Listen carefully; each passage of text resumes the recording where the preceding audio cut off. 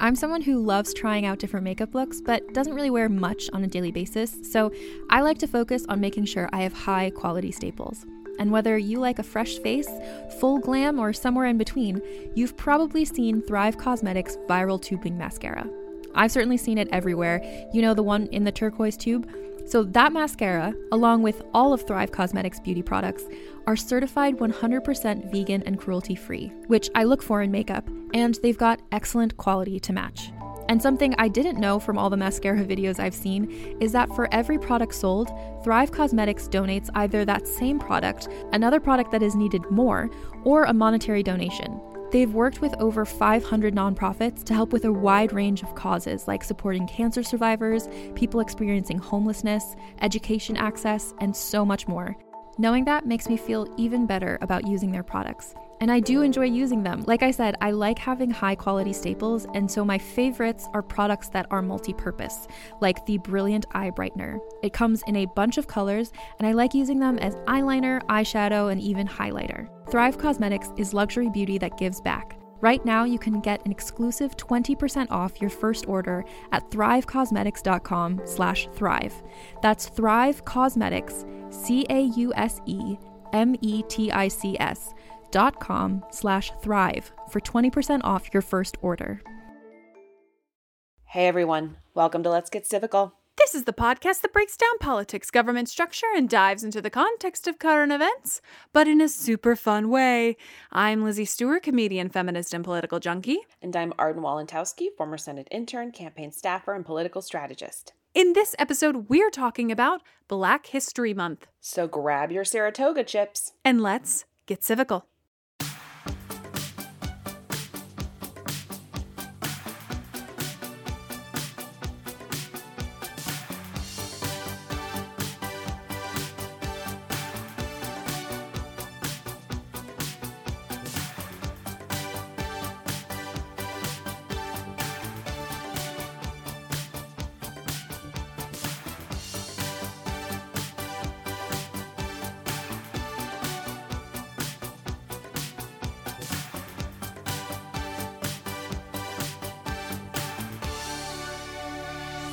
Hello, everyone. Hello, everybody.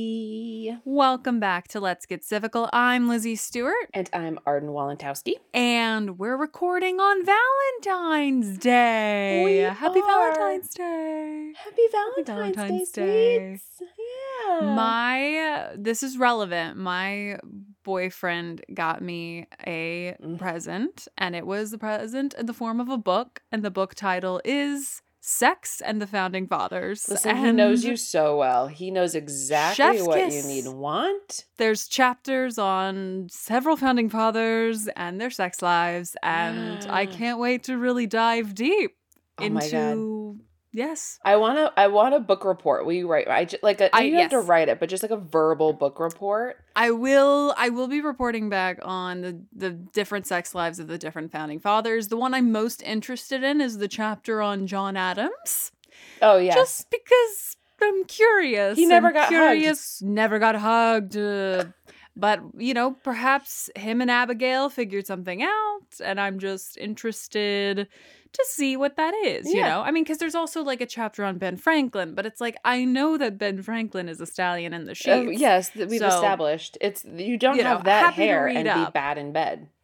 Exactly right. You don't wear those glasses and not put out. Yes, you know what I mean? Yep. But John Adams is a dark horse in the sexual game, so I'm very interested to see how he pans out in this book. But anywho, it's Valentine's Day. The impeachment trial just wrapped in kind of a not surprising way. So big news there. Gosh, what else? It's been another one of those weeks where I'm like, it's been a lot. It's been a lot. A lot to unpack there. It's a lot to unpack. But, all of that to say, this episode is not about any of that because whilst all of this other bullshit is happening, we are in the month of February, which is Black History Month, and it is something that I feel it's getting better, the recognition of Black History Month, but still I don't think has fully sort of gotten into our education systems and all those sorts of institutions. So we definitely wanted to take an episode to talk about Black History Month, talk about, prominent Black Americans in history. And so we kind of modeled this after our International Women's Day episode, where Arden and I each researched individuals that we found inspiring. There are obviously countless individuals of note and prominence. So us choosing these individuals doesn't mean that if we didn't choose somebody, they are not prominent. And I look forward to doing more and more of these episodes sort of as we continue to grow. But before we jump into talking about specific people, I just wanted to give a sort of overview of Black History Month. Yes. So we can know sort of its origins and where it comes from, and have a little bit more information about just why it's in the month of February of all months. And why et cetera, is it in February? So that's so funny. Okay, but you're going to tell me. I'm literally about to tell you. I think I'm going to tell you. I'm going to tell you, honey bunny. I'm going to tell us all right now. So these notes are coming from our great friends at history.com. So Black History Month is an annual celebration of achievements by African Americans at a time for recognizing their central role in U.S. history. Also known as African American History Month, the event grew out of Negro History Week, the brainchild of noted historian Carter G. Woodson and other prominent African Americans. Since 1976, every U.S. president has officially designated the month of February as Black History Month. I'll talk about why in just a second. And other countries around the world, including Canada and the United Kingdom, also devote a month to celebrating Black history. It's not necessarily February for all of them, but it's starting to become this global thing to have Black History Month somewhere in the calendar year. Yeah. So the story of Black History Month begins in 1915, half a century after the 13th Amendment abolished slavery in the United States. That September, the Harvard-trained historian Carter G. Woodson and prominent minister Jesse E. Moreland founded the Association for the Study of Negro Life and History, an organization dedicated to researching and promoting achievements by Black Americans and other peoples of African descent. Known today as the Association for the Study of African American Life and History, the group sponsored a National Negro History Week in 1926, choosing the second week of February to coincide with the birthdays of Abraham Lincoln and Frederick Douglass. Oh. Exactly, see? The event inspired schools and communities nationwide to organize local celebrations, establish history clubs, and host performances and lectures. Wow. In the decades that followed, mayors of cities across the country began issuing yearly proclamations recognizing Negro History Week. By the late 1960s, thanks in part to the Civil Rights Movement and the growing awareness of Black identity, Negro History Week has evolved into Black History Month. President Gerald Ford, of all presidents, officially recognized Black History Month in 1976, calling upon the public to, quote, seize the opportunity to honor the too often neglected accomplishments of Black Americans in every area of endeavor throughout our history. And so we've been doing a Black History Month-esque type of situation ever since 1976. But that's kind of like where it comes from, That's super interesting. I had no idea it was that it had evolved from like a week-long event, and that there in some ways it goes back to like the 1910s? Early. Yeah, 1915. Yeah, 1915, yeah. That's crazy. I mean, like, good, great, yay. But like, I just didn't realize that it went back that far. It's amazing. And this is why we learn. This is why we learn stuff. This is literally why we put our voices on microphones. Exactly right. Mm-hmm. So that's, again, like the overviewiest of overviews of Black History Month. There is more, obviously, nuance to its history sort of as a celebration, but we wanted to dedicate the majority of this episode to actual figures who perhaps are not, again, in the mainstream educational sphere when we talk about influential people in history. So we're going to we've each researched people. I don't know who Arden has. Arden doesn't know who I have. I'm curious to see, as always, if we have crossover. I think we might, but I don't know. We might not. I'm interested. So Arden, do you want to? I'll start. I took not a different approach, but when I started doing the research, I was like, I want to know about inventors. Like, we don't know enough about like Black inventors. I have an inventor. Oh, I wonder if we have the same inventor. I do have one inventor. I will say that for as many times as we've done shows like this where we trade off information where we don't know what the other person has, only once during those like the 50 facts did we have some overlap. Yeah. And it wasn't even that much. I'm very proud of our intuition with each other. Well, because we have different interests, you know. It's so true. But I'm excited. Tell me who your first person is. Okay. So my first person is Lewis Latimer. Okay. I didn't do them. Great. I love it. Okay. Yeah. Great. Lewis Latimer. So this is all coming from the Lewis Latimer House Museum, which I kind of love. And I feel like this is definitely a trip we should take because it's in or around New York City. Oh my God. Yeah. You know I love a road trip. Yep. So Lewis Latimer, his full name is Lewis Howard Latimer. He was born in 1848 and died in 1928. He was an African-American inventor, electrical pioneer, and a son of fugitive slaves. With no access to formal education, Latimer taught himself mechanical drawing while in the Union Navy. Great. Love. And he eventually became a chief draftsman, patent expert, and inventor. He worked with three of the greatest scientific inventors in American history, Alexander Graham Bell, Hiram S. Maxim, and Thomas Edison. He played a critical... So why did you laugh before Edison? Because I thought you couldn't say the last name, and then you said Edison, and I was like, Barton, come on. We've known about this dude since we were in the first grade.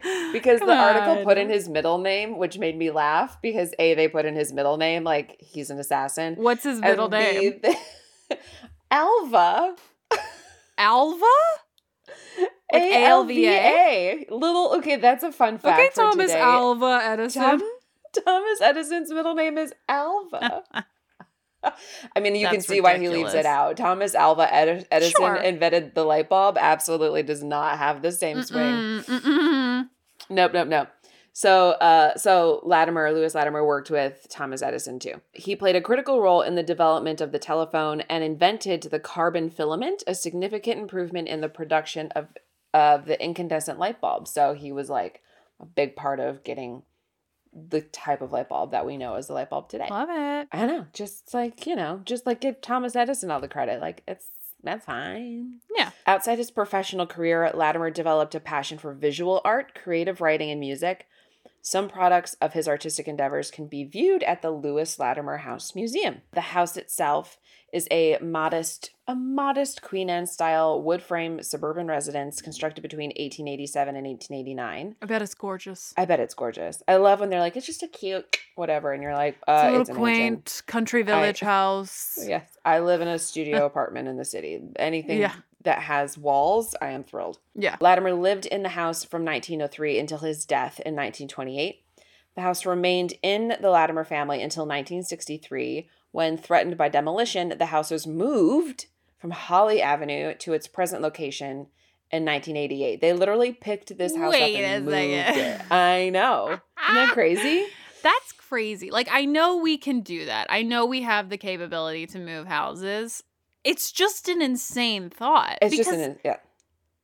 How do you... Especially a house that's built that's like that old. Yeah, like how does it stay intact? Well, that's my question. Exactly. I like a new house. I get like maybe we have the wherewithal to be like, we might need to move this house someday, so let's whatever. But an old house, I'm just like, how do you even? What do you carry it on? You know, it takes a couple guys. Someone call me and walk me through this process because I am confused as to how this works. Yeah. I love it. Okay, so we've moved the house. It's the house so crazy. Is moved. So they moved the house to its present location in the year 1988. The house is now owned by the New York City Department of Parks and Recreation. The city owns the house. Mm-hmm. It is operated by the Lewis H. Latimer Fund and is a member of the Historic House Trust. Love. So we have to go. They're trying. Like it's one of those. I was like, you know, it's one of those moments when I read this and I was like, I'm really glad we're like, so, like people have done the work to like keep this man's legacy in whatever way they can. Like they've kept the house. They've like, you know, they're doing what they can to make sure that his name and memory kind of lives on in some way. I really like that. You know, it was good. So okay, I love that. Latimer. Yep. Telephone, light bulb. We love light bulbs. Really do. Big fan. Big fan of the bulbs. Big fan of the bulbs. Okay, so I'm going to do my first one. This person, I think, is a name that I would hope a lot of people are familiar with, but again, is one of those names that's left out of sort of education of prominent figures. And I'm doing W.E.B. Du Bois. Yay! Yep. Yay! Yep, we're going to do. And like, quite honestly, you know, this is obviously an overview. The work, like what he did is huge and he did a lot. So it's a big overview. Eventually, we might just have to do an entire episode dedicated to him. So just know that what I'm saying here is an overview of the work and that he has kind of like a whole legacy to what he accomplished. But anywho, so this is coming from history.com. Born in Great Barrington, Massachusetts, which is kind of funny because I'm literally 15 minutes from Great Barrington right now. I was going to say, that's where you are. That's where I am.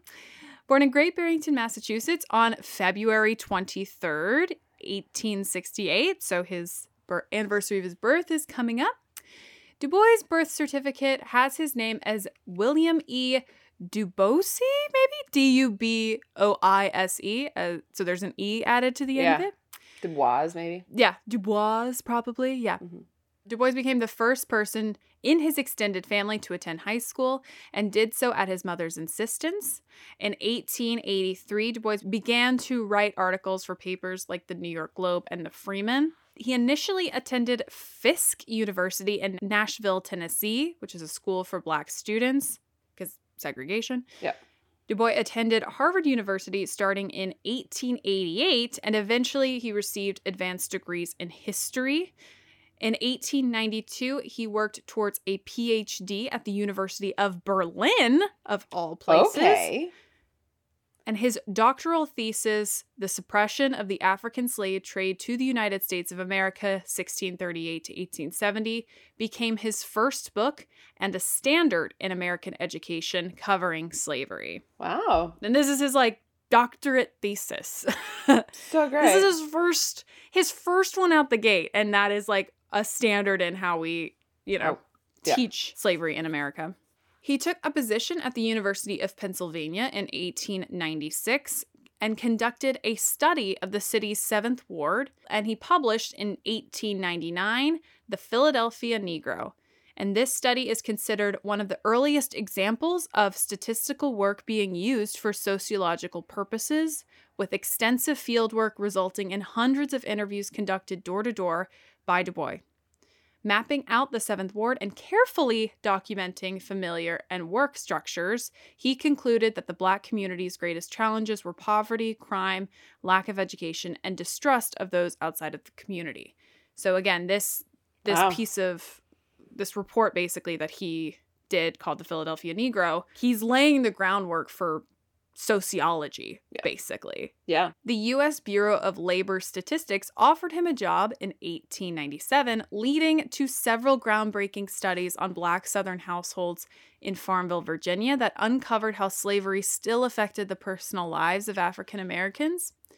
He would do 4 more studies for the Bureau, 2 in Alabama and 2 in Georgia, and these studies were considered radical at the time when sociology existed in pure theoretical forms. So he was pivotal in making investigation and data analysis crucial to sociological study. After that, he moved his family to Atlanta University, where he taught sociology and worked on his additional Bureau of Labor Statistical Studies. Among the books written during this period were The Souls of Black Folk, which is a collection of sociological essays examining the Black experience in America.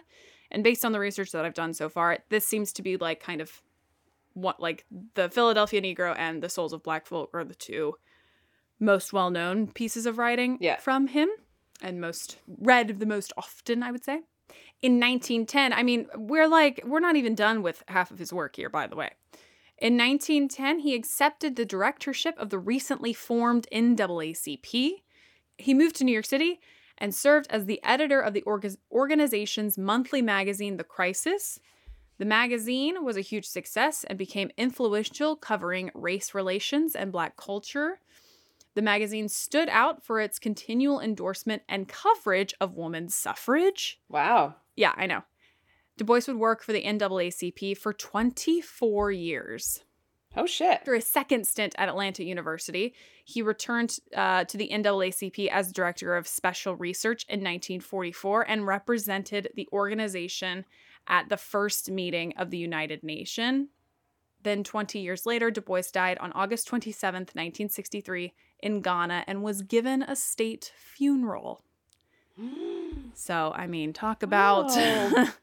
I know. And again, it's hard because this is a person who has done so much, and sort of his research and his study has not only impacted sort of how we do research and study on social issues, right, but also brought to the forefront, maybe arguably for the first time in sort of intellectual study, the plight of Black Americans and the impact of slavery and all of these things that had not happened before. And he was kind of the person solely responsible for it. So had to give him some space today. Yes. Wanted to start off with a bit of a heavy hitter, but I don't think we're done examining him and his works. No. And I will say, I know some of this stuff that you talked about, but I'm sure there's stuff about W.E. Du Bois that I just don't. I have no idea about that. I would love to learn. So that was my first one. You're up next. Okay, so I am doing. My next person is Alice Allison Dunnigan, and this is coming from Marie Claire, an article in Marie Claire love. And Kentucky Educational Television. Okay, great. Yep. So Alice Allison Dunnigan was the first African-American female White House correspondent. I love it. Yep. I love it. She was also the first Black female member of the state and House of Representatives press galleries. I love it. Yep. I love it. She was born in 1906 to a sharecropper father and a mother who took in laundry. As a teenager attending the local segregated school, Dunnigan began writing short reports for the Black newspaper Owensboro. Her love for writing began when she was 13, penning one-sentence pieces for the Owensboro Enterprise. After training as a teacher at what is now Kentucky State University, Dunnigan got a job in a segregated school in Todd County, but she still had to do domestic labor for local white families to make ends meet. During World War II, she moved to Washington, D.C. to find civil service work. While in D.C., she took classes at Howard University and began writing for Black-owned newspapers and what was then called the Associated Negro Press news agency. She became the chief of the Associated Negro Press in 1947, which would allow her a year later to become the first female African-American to follow a president's campaign out on the road. Yep. So while she had to pay her way, this is bullshit, to cover Harry S. Truman on his Western campaign trail, she would finally receive the respect she deserved when John F. Kennedy was elected. And she served as an education consultant on the President's Committee of Equal Opportunity until 1965. So she had to she covered Truman's campaign, but she basically had to spend the money she was earning as a correspondent to do that because they wouldn't pay for her. Obvious reasons. And then after that election and when Kennedy was in office, she served in his administration on the President's Committee on Equal Opportunity until 1965. And I love that. Yeah. And I love that. I love that. I was badass. First female Black correspondent at the White House? Tell me. Yes. Hit me. Absolutely. Yeah. Absolutely. We're going to take a quick break for a little word from our sponsors.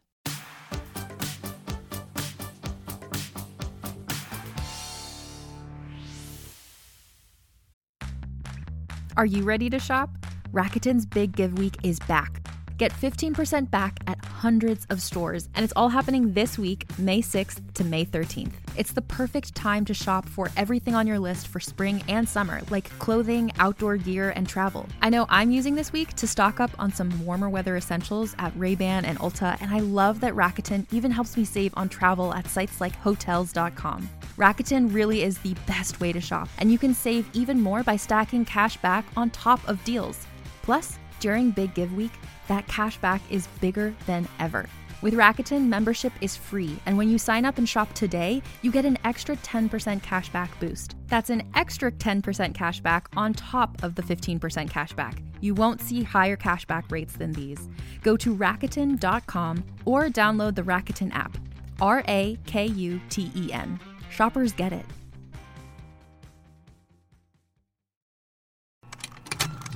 Contained herein are the heresies of Radolf Burntwine, erstwhile monk turned traveling medical investigator.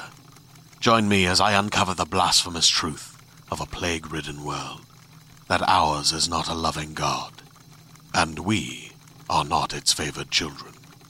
The heresies of Radolf Burntwine, coming January 2nd, wherever podcasts are available.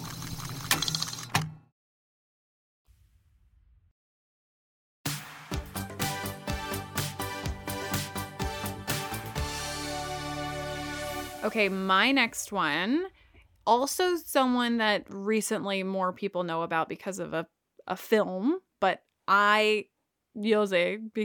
I'm a space nerd, so I'm obviously talking about Katherine Johnson. Yes. Oh, I'm so glad you did this. I almost, this was my first. Did you almost do Katherine Johnson? I almost did, and then I was like, I feel like that could be an overlap. So I'm glad I didn't. Yeah. I mean, I couldn't help myself. I love NASA. I love space. And I fucking love space. It's insane. It's insane what she did. So this is coming from National Geographic. So Johnson was born in White Sulphur Springs, West Virginia on August 26, 1918. She started a high school when she was just 10 years old. Wow. 10. And college when she was 15. After she graduated with honors at 18, Johnson taught Black students math. She later enrolled in graduate school at West Virginia University to study math, but had to leave early to raise a family and return to teaching. In 1952, when she was 34 years old, she learned about jobs for Black women with mathematics and computing skills at the Langley Laboratory at the National Advisory Committee for Aeronautics. Aeronautics is such a hard word to say and read. It's very intimidating. Yeah. Which would later become NASA. She and other women worked as, quote, human computers, figuring out different calculations needed for spaceflight. So, this is what I can't, I know we know this. I know that before computers, people literally did math on paper, but it's insane that it was to do things like go into space. We could go into space. We had the technology to go into space, but not do the math, not on paper. Isn't that crazy? Isn't that crazy?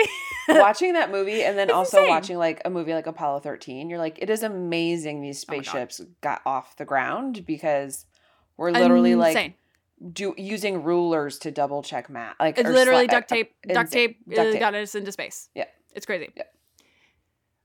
One of her biggest accomplishments at NASA was helping calculate the trajectory of the country's first human spaceflight in 1961, making sure astronaut Alan B. Shepard Jr. had a safe trip. Talk about pressure.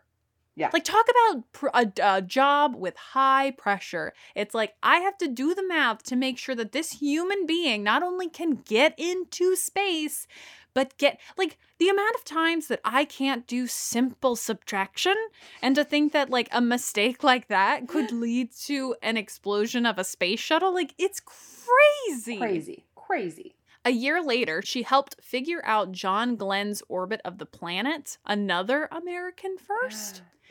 And then in 1969, she calculated the trajectories of Neil Armstrong's historic mission to the moon, on Apollo 11. So, Damn. like, you know, I'm Yep. all about saying, like, Neil Armstrong, like, absolutely took the step. We love to see it, had the line, delivered it beautifully. But, like, how did he get there? Yeah. Katherine Johnson, Yeah. among others, you know? Yet, this is again National Geographic's words, yet unlike the white male astronauts she helped launch into space, no one knew of the groundbreaking work Johnson and dozens of other Black women did for NASA and space exploration. It wasn't until the 2016 release of the movie Hidden Figures that these women received widespread recognition. So again, it's, you know, it is not just Katherine Johnson, but she was obviously one of the many Black women who were literally human computers getting people into space. But yeah, if you haven't seen the movie, I think it's a great movie. So I good. made the mistake of watching it on a plane, which is stressful because they're going into space. And like, I know that they're going to be fine. Like, I know that these astronauts aren't going to like go up and like blow up. But when you're in the air and you're watching it and there's like, and Kevin Costner's stressed out because are the astronauts going to survive or not? I'm in coach, just like already not a good flyer, being like, I am so stressed out. I'm so stressed out. Yeah, I'm not a good flyer. I do love space and all things like NASA and space related, but movies that center around a very stressful launch, like I can't watch Apollo 13. I'll get nauseous because I've seen it. I've seen it. Yep. But like can't return to it because I'm just so stressed out that, and I know that they make it back. I've seen the movie. I've seen it. I know that they're fine. But it's very stressful. Listen, I watch that movie at least once a month, and that is not a lie or an exaggeration. It is such a good fucking movie. But literally, I've seen this movie easily 3 or 4 dozen times. And yet every time they like crash land into the water, I still cry. Like I'm still always like, they made it back. It's like I still have an emotional reaction. And I'm like, this isn't, what's happening. You know they're gonna come back. Yeah. You know the like Tom Hanks's end speech by heart.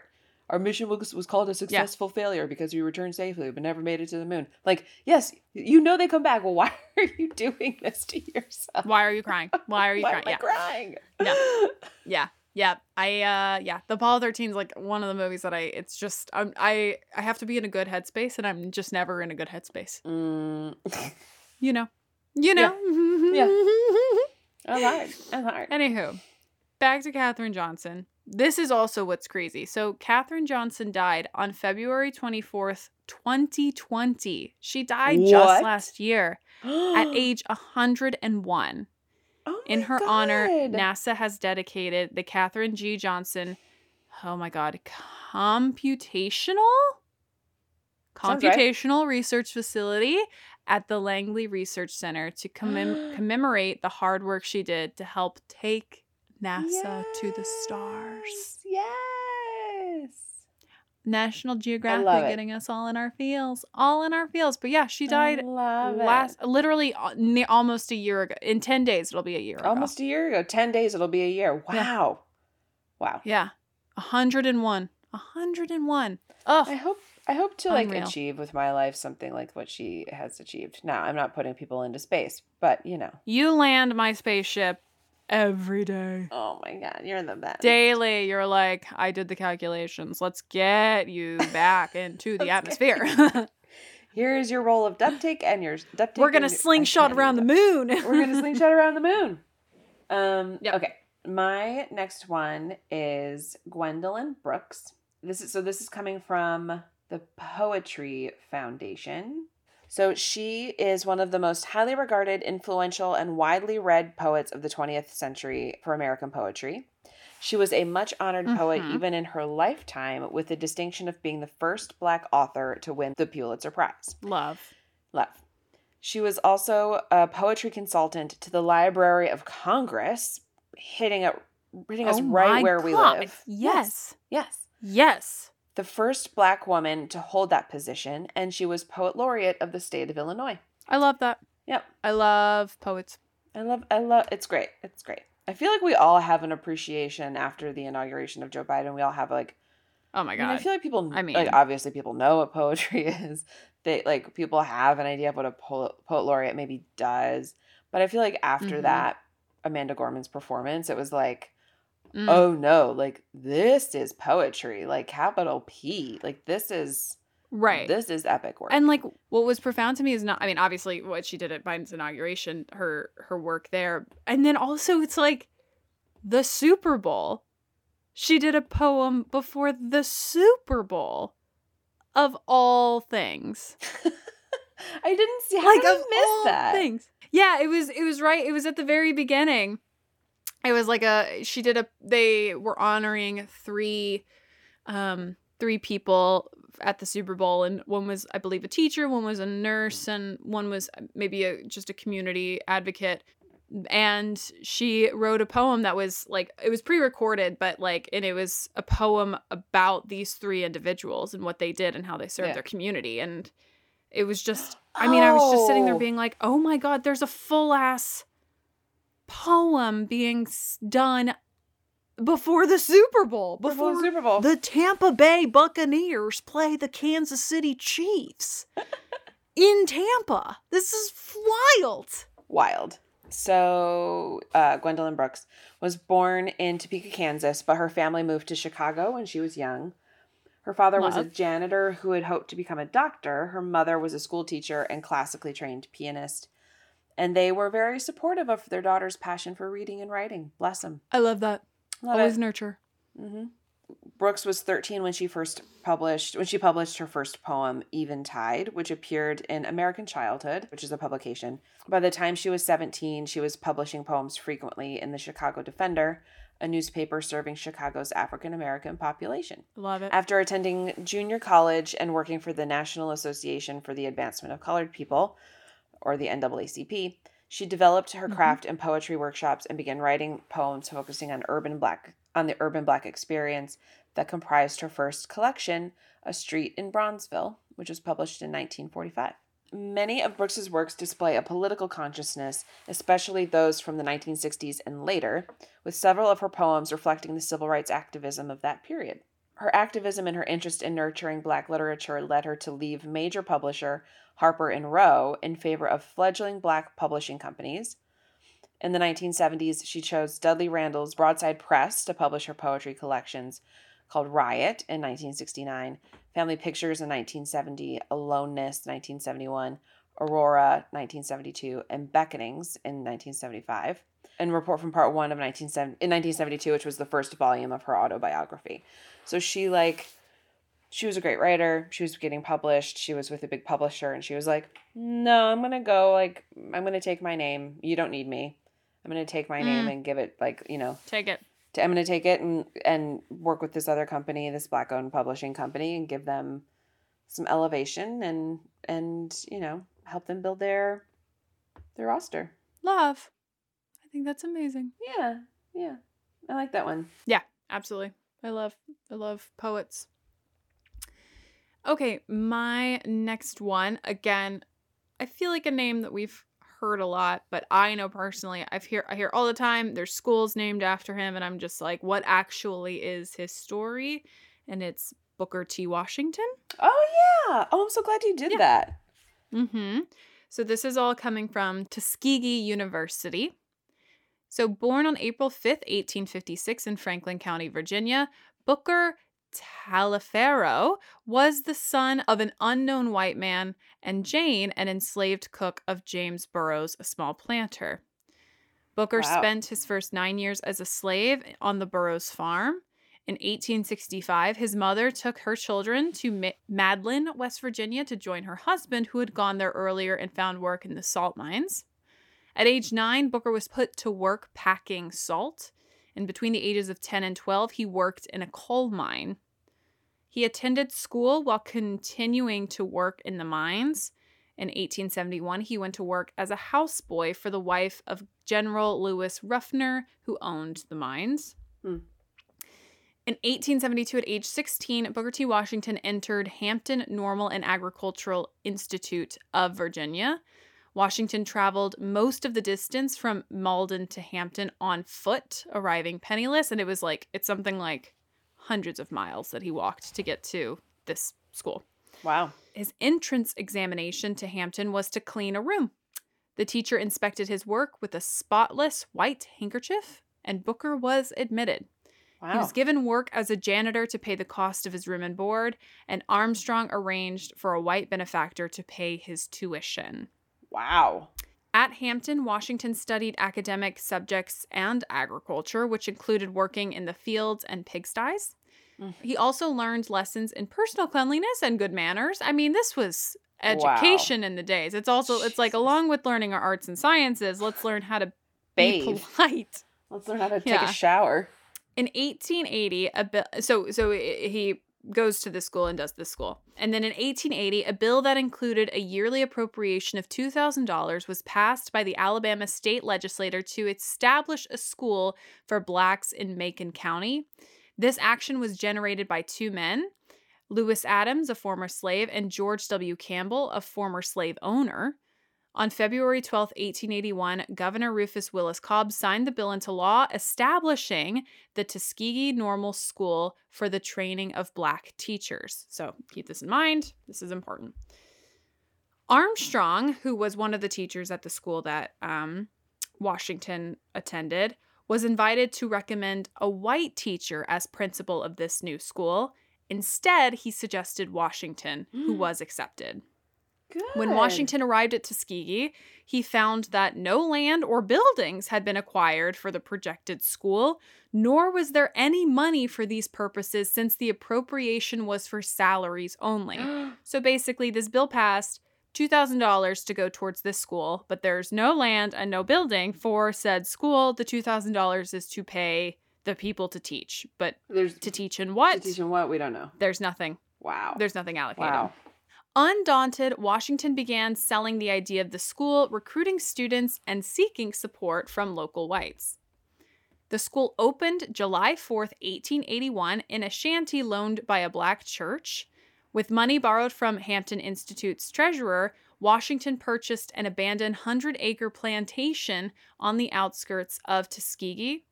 Students built a kiln, made bricks for the building, and sold bricks to raise money. And within a few years, they built a classroom building, a dining hall, a girls' dormitory, and a chapel. So, he's recruiting students. The students are helping literally build the actual structure for the school. Wow. By 1888, so another 7 years and change later, the 540-acre Tuskegee Normal and Industrial Institute had an enrollment of more than 400 and offered training in such skills as carpentry, cabinet making, printing, shoemaking, and tinsmithing. Boys also studied farming and dairying, while girls learned such domestic skills as cooking and sewing, because this is 1888. Right? What are you going to do? I know, right? On Tuskegee's 25th anniversary, Washington had transformed the idea into a 2,000-acre, 83-building campus that, combined with such personal property as equipment, livestock, and stock in trade, was valued at $831,000. So he went from having $2,000 to teach at a school that didn't exist to building a school, to the school now becoming a full-ass campus that him and the students built themselves and is now worth over $800,000. Wow. Through the progress at Tuskegee, Washington showed that an oppressed people could advance. His concept of practical education was a contribution to the general field of education. His writings included 40 books, and among his works was an autobiography titled Up From Slavery, which was written in 1901, Character Building, 1902, My Larger Education, 1911, and The Man Farthest Down in 1912. And then this is just kind of like a fun fact to end on about him. Again, like obviously a massive legacy. Mm-hmm. On October 16th, 1901, Washington became the first Black person to dine at the White House, where he was there at the invitation of, you guessed it, Teddy Roosevelt. Wow. And so, yeah, he's basically like this major figure of education, and specifically Black education. And so that's why you see a lot of, like, there's Booker There's T. school- Washington schools. Yeah. There's all sorts of educational things that are dedicated to him. Yeah. And it's literally because he built a full ass School. university that with his $2,000 and a dream Yes, a hope and to a prayer. service the education of Black students. So Wow. very inspiring. Very inspiring. Wow. That's Booker T. So let's go into a rapid fire round. Let's do it. Let's do it. With our last few minutes. So you want to go first? Sure, I'll go first. So, Yeah. rapid fires. So, George Crumb, who lived from 1822 to 1914, initially developed potato chips in the 1850s for a restaurant customer. Love it. Thank you, George. I'm so happy I'm that so you did that. happy for George Crumb. Thank you so much, George. I ate so George, many obsessed with you. Doritos yesterday. Some sources say it was for wealthy financier Cornelius Vanderbilt. While serving as hotel chef in Saratoga Springs, New York, he dubbed his creation Saratoga Chips, and a popular new snack was born. And that's coming from the Lemelson Center for the Study of Innovation and Invention. Love. Yeah. Love. Okay, my first one is Dorothy Height. This is from Bustle. Dorothy Height was a civil rights activist who is considered the unsung hero of the civil rights era. She advocated for improving the lives of Black women and also pushed for women's rights. In addition to leading the National Council of Negro Women for 40 years, she helped found the National Women's Political Caucus alongside feminist activists like Gloria Steinem, and she received the Congressional Medal for her work in 2004. So Gloria Steinem obviously gets a lot of credit for the women's rights movement, and Dorothy Height was alongside her, shall we say. All right, you're up next. My next one. The next one is Mark E. Dean, who was born in 1957. He holds 3 of the 9 patents for the original IBM personal computer, as well as many other patents received during his IBM career. He was inducted into the National Inventors Hall of Fame in 1997 for U.S. patent 4528626 for, quote, a microcomputer system with bus control means for peripheral processing devices, close quote. So he was part of the invention of IBM and all personal computers. I mean, we owe a lot to this man. I work from home. We sure do. Partly because of his work. We sure do. We sure do. My next one is also an inventor, a lot of inventors, and this is coming from the Iowa Department of Human Rights. Weirdly enough. Oh my God, I didn't even know that such a thing existed. I know. I'm so glad. I know. I don't think he's even from Iowa, but they had a great sort of accumulation of influential Black Americans. So I was like, all right, great, awesome. Iowa. Great. So this is Benjamin Banneker. And Benjamin Banneker was born on November 9th, 1731 in Elliott City, Maryland. And he was one of America's great intellectuals and scientists. While still in his youth, he made a wooden clock which kept accurate time past the date that Banneker died. This clock is believed to be the first clock wholly made in America. In 1791, he served on projects to make a survey for the District of Columbia, helping to design the layout for our nation's capital. He was internationally known for his accomplishments and became an advisor to President Thomas Jefferson. Wow. Isn't that crazy? That's crazy. Yep. Next up is Jane Boleyn. She became the nation's first Black woman judge in 1939. She was the first Black woman to graduate from Yale Law School and would serve on New York's family court for 4 decades. Besides dealing with domestic cases, she worked to stop probation officers from getting assignments based on the color of their skin. During her career, she also worked with Eleanor Roosevelt to create a program that would intervene to stop young boys from committing crimes. That's from Marie Claire. I love that. I love that. Okay, my next one, this is from Bustle. Dr. Alexa Kennedy became the first Black woman neurosurgeon in the United States in 1981. She helped save thousands of lives, mostly children, according to Changing the Face of Medicine. Her home state of Michigan recognized her milestones by inducting her into the Women's Hall of Fame in 1989, and she was named Teacher of the Year by Children's Hospital. So first Black female neurosurgeon. Damn. In the United States. In the Dr. United States. Alexa Kennedy. All right, this is my last one. Frederick Okay. McKinley Jones. He was born in 1893 and died in 1961. he developed the first reliable refrigerator truck and also refrigerated railroad cars to carry foods over long distances without spoiling. Honestly, this man, where would we be without this man? Yeah, honestly. Honestly, where would we be doing? In 1991, he was the first African American to receive the U.S. National Medal of Technology and Innovation and was inducted into the National Inventors Hall of Fame in 2007 for U.S. Patent 2303857 for his, quote, air conditioner for vehicles, close quote. OMG. Yep. Thank you. Also coming from the Thank level you so much. Thank you for the refrigerators. Honestly, he's I'm going to think of him every time I see a fresh direct truck. Yep, absolutely. Okay, and here's my last one. This is coming from National Geographic again. And this is Bessie Coleman. Again, this is from National Geographic, and they're fun with how they describe her. The skies have never seen a pilot like Bessie Coleman before. She was the first... I know. Oh, man. She was the first African-American woman to obtain an international pilot's license, soaring to new heights that Black people in the United States had never reached before. But as a Black woman in the 1920s, she faced many obstacles because of her race and gender, and she was quoted as famously saying, "The air is the only place free from prejudice." Wow. And that's Bessie Coleman. I really like that sentiment. It's a nice there's nature is an equalizer. Exactly right. Because we're all humans, which is crazy. We're all humans.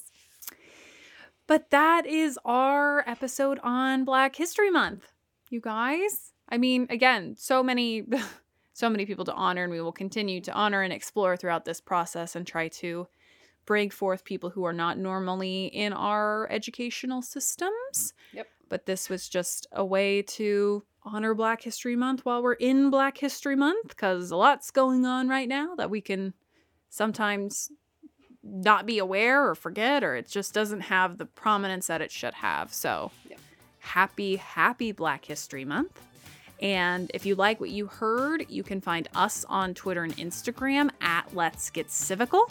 You can rate us, you can review us, you can subscribe to us.